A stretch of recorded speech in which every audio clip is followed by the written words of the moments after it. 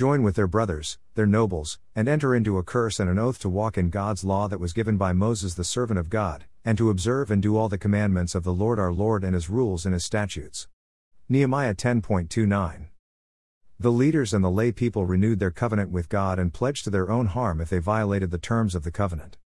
This was a serious commitment to return to the Lord and be the people God had called them to be.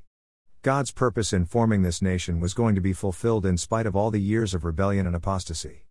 God was giving them a second chance to live according to his laws and become the people that represented him to 5 world lost in idol worship and false gods. This is still the purpose God has for the church today. He wants to reveal himself through his people that are living according to his standards. He has set his people apart from the world and given them the commission of multiplying believers throughout the world through the message of the gospel disseminated through the personal conduct of believers and the sharing of the message through every means possible.